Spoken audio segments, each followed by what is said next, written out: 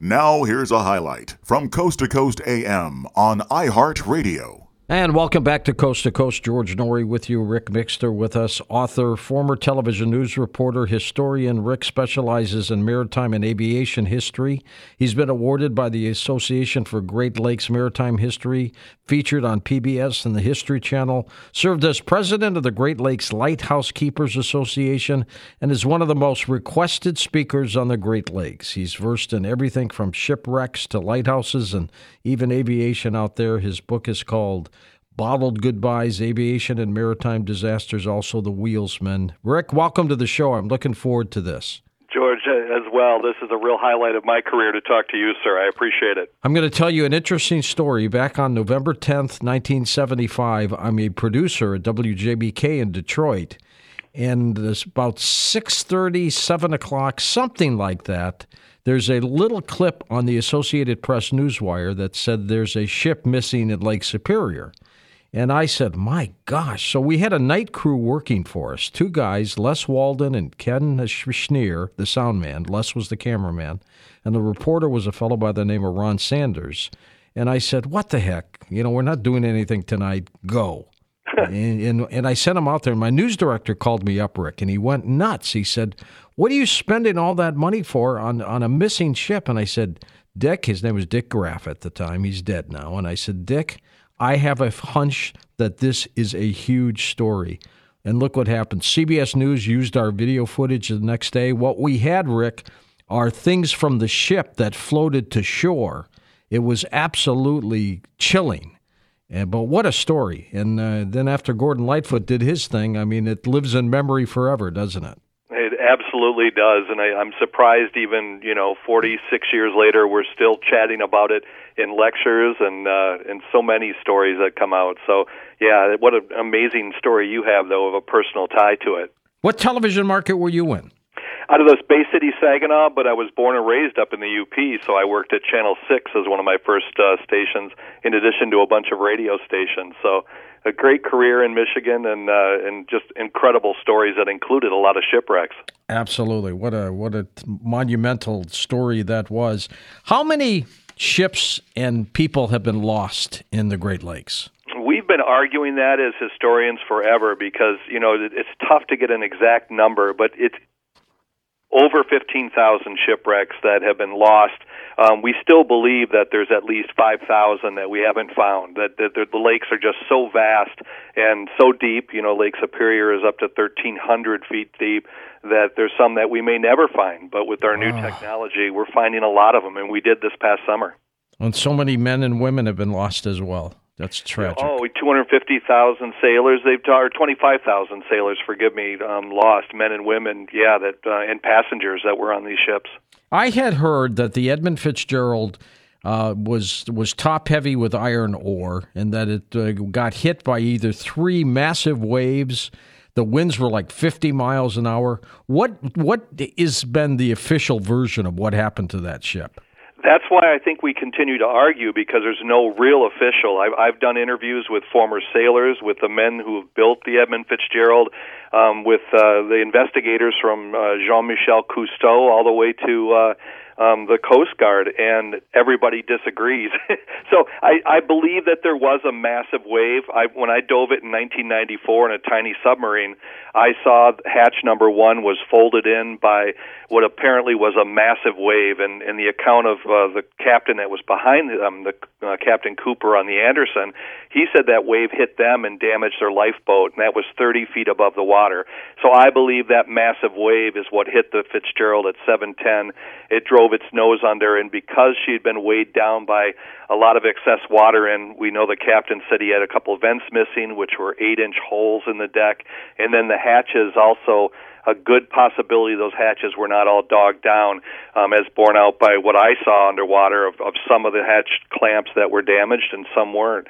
So all of this water coming in is what made her very susceptible to that killer wave that brought her under before they could even call for help. Did they ever go down and get the 29 bodies, or were they ever discovered?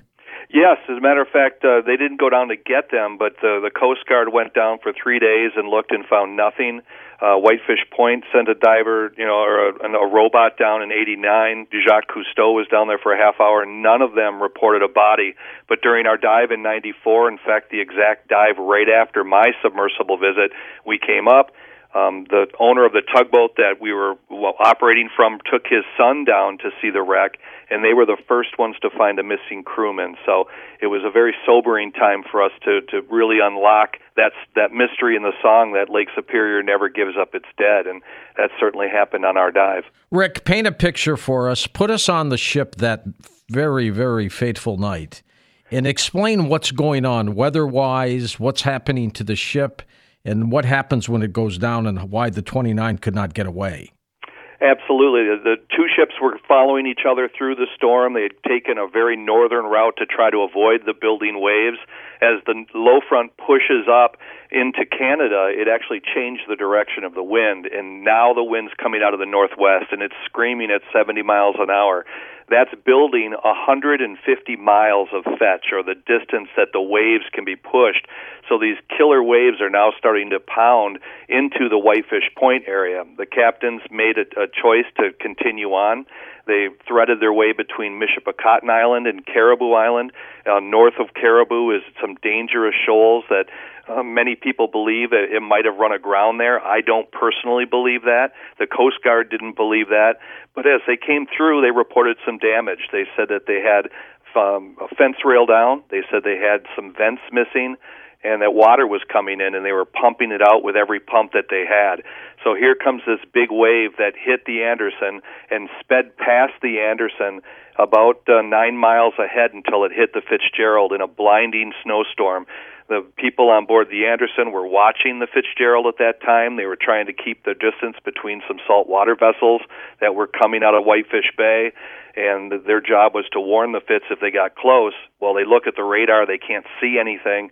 All they can see is a blob on the radar, and through their binoculars at night, they're looking for the lights of the Fitzgerald.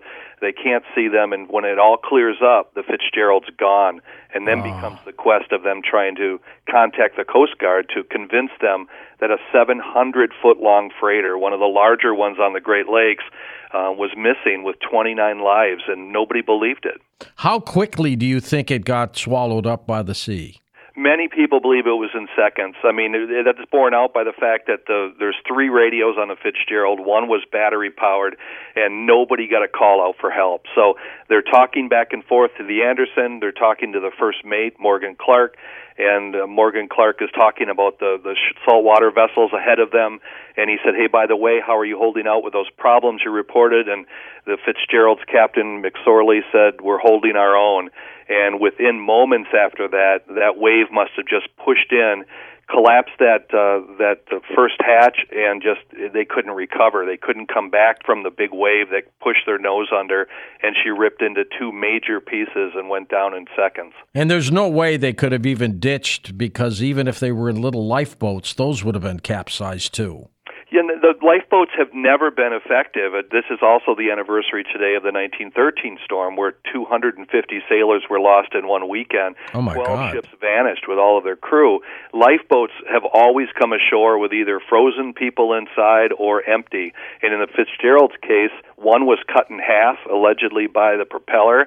Another one was just split by its rapid ascension from the wreck. It tore away from the davits as the Fitz went down and rolled over on the stern section.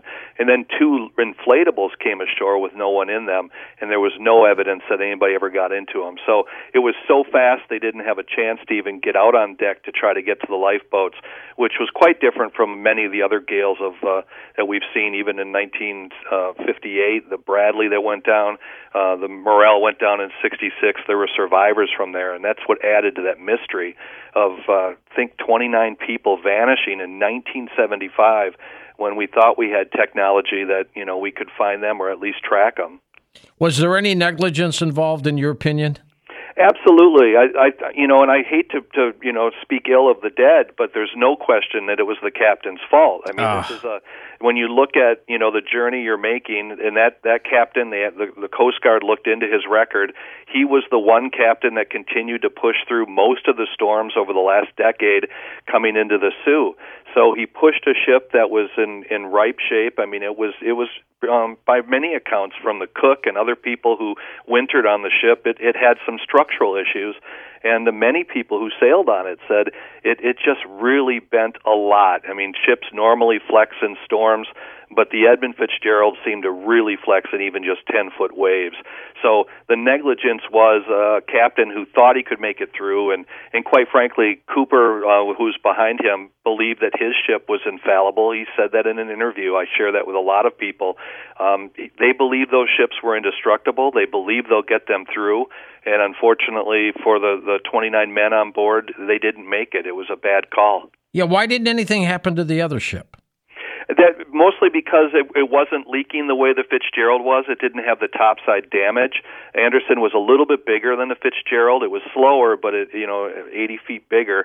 And basically, he cut the corner and had the storm on his stern. The Fitzgerald was taking in water. I'm convinced it was coming in through any one of those 21 hatches that are on there, and also the vent pipe. It was pouring into their ballast, and they could not pump it out fast enough. So here she is lower in the water with very little freeboard, the distance between the waves and the deck. And when that big wave came up, it pushed her under, and there was no way to recover. By the time it went under, the last second and third hatch blew off in an explosion of air pressure, and it just catastrophically, flooded. And we can still see, I mean, my submarine actually went right over hatch number 1 that's dented in from what that wave did. So there's no question in my mind it was definitely that wave. Who was Edmund Fitzgerald, Rick? He was the president of Northwest Mutual Life Insurance, which it sounds odd, but Northwest Mutual, as of 1957, had 3 different freighters they were using to help raise their stock portfolio. You've got to raise money when you're a life insurance company to pay out to the policies.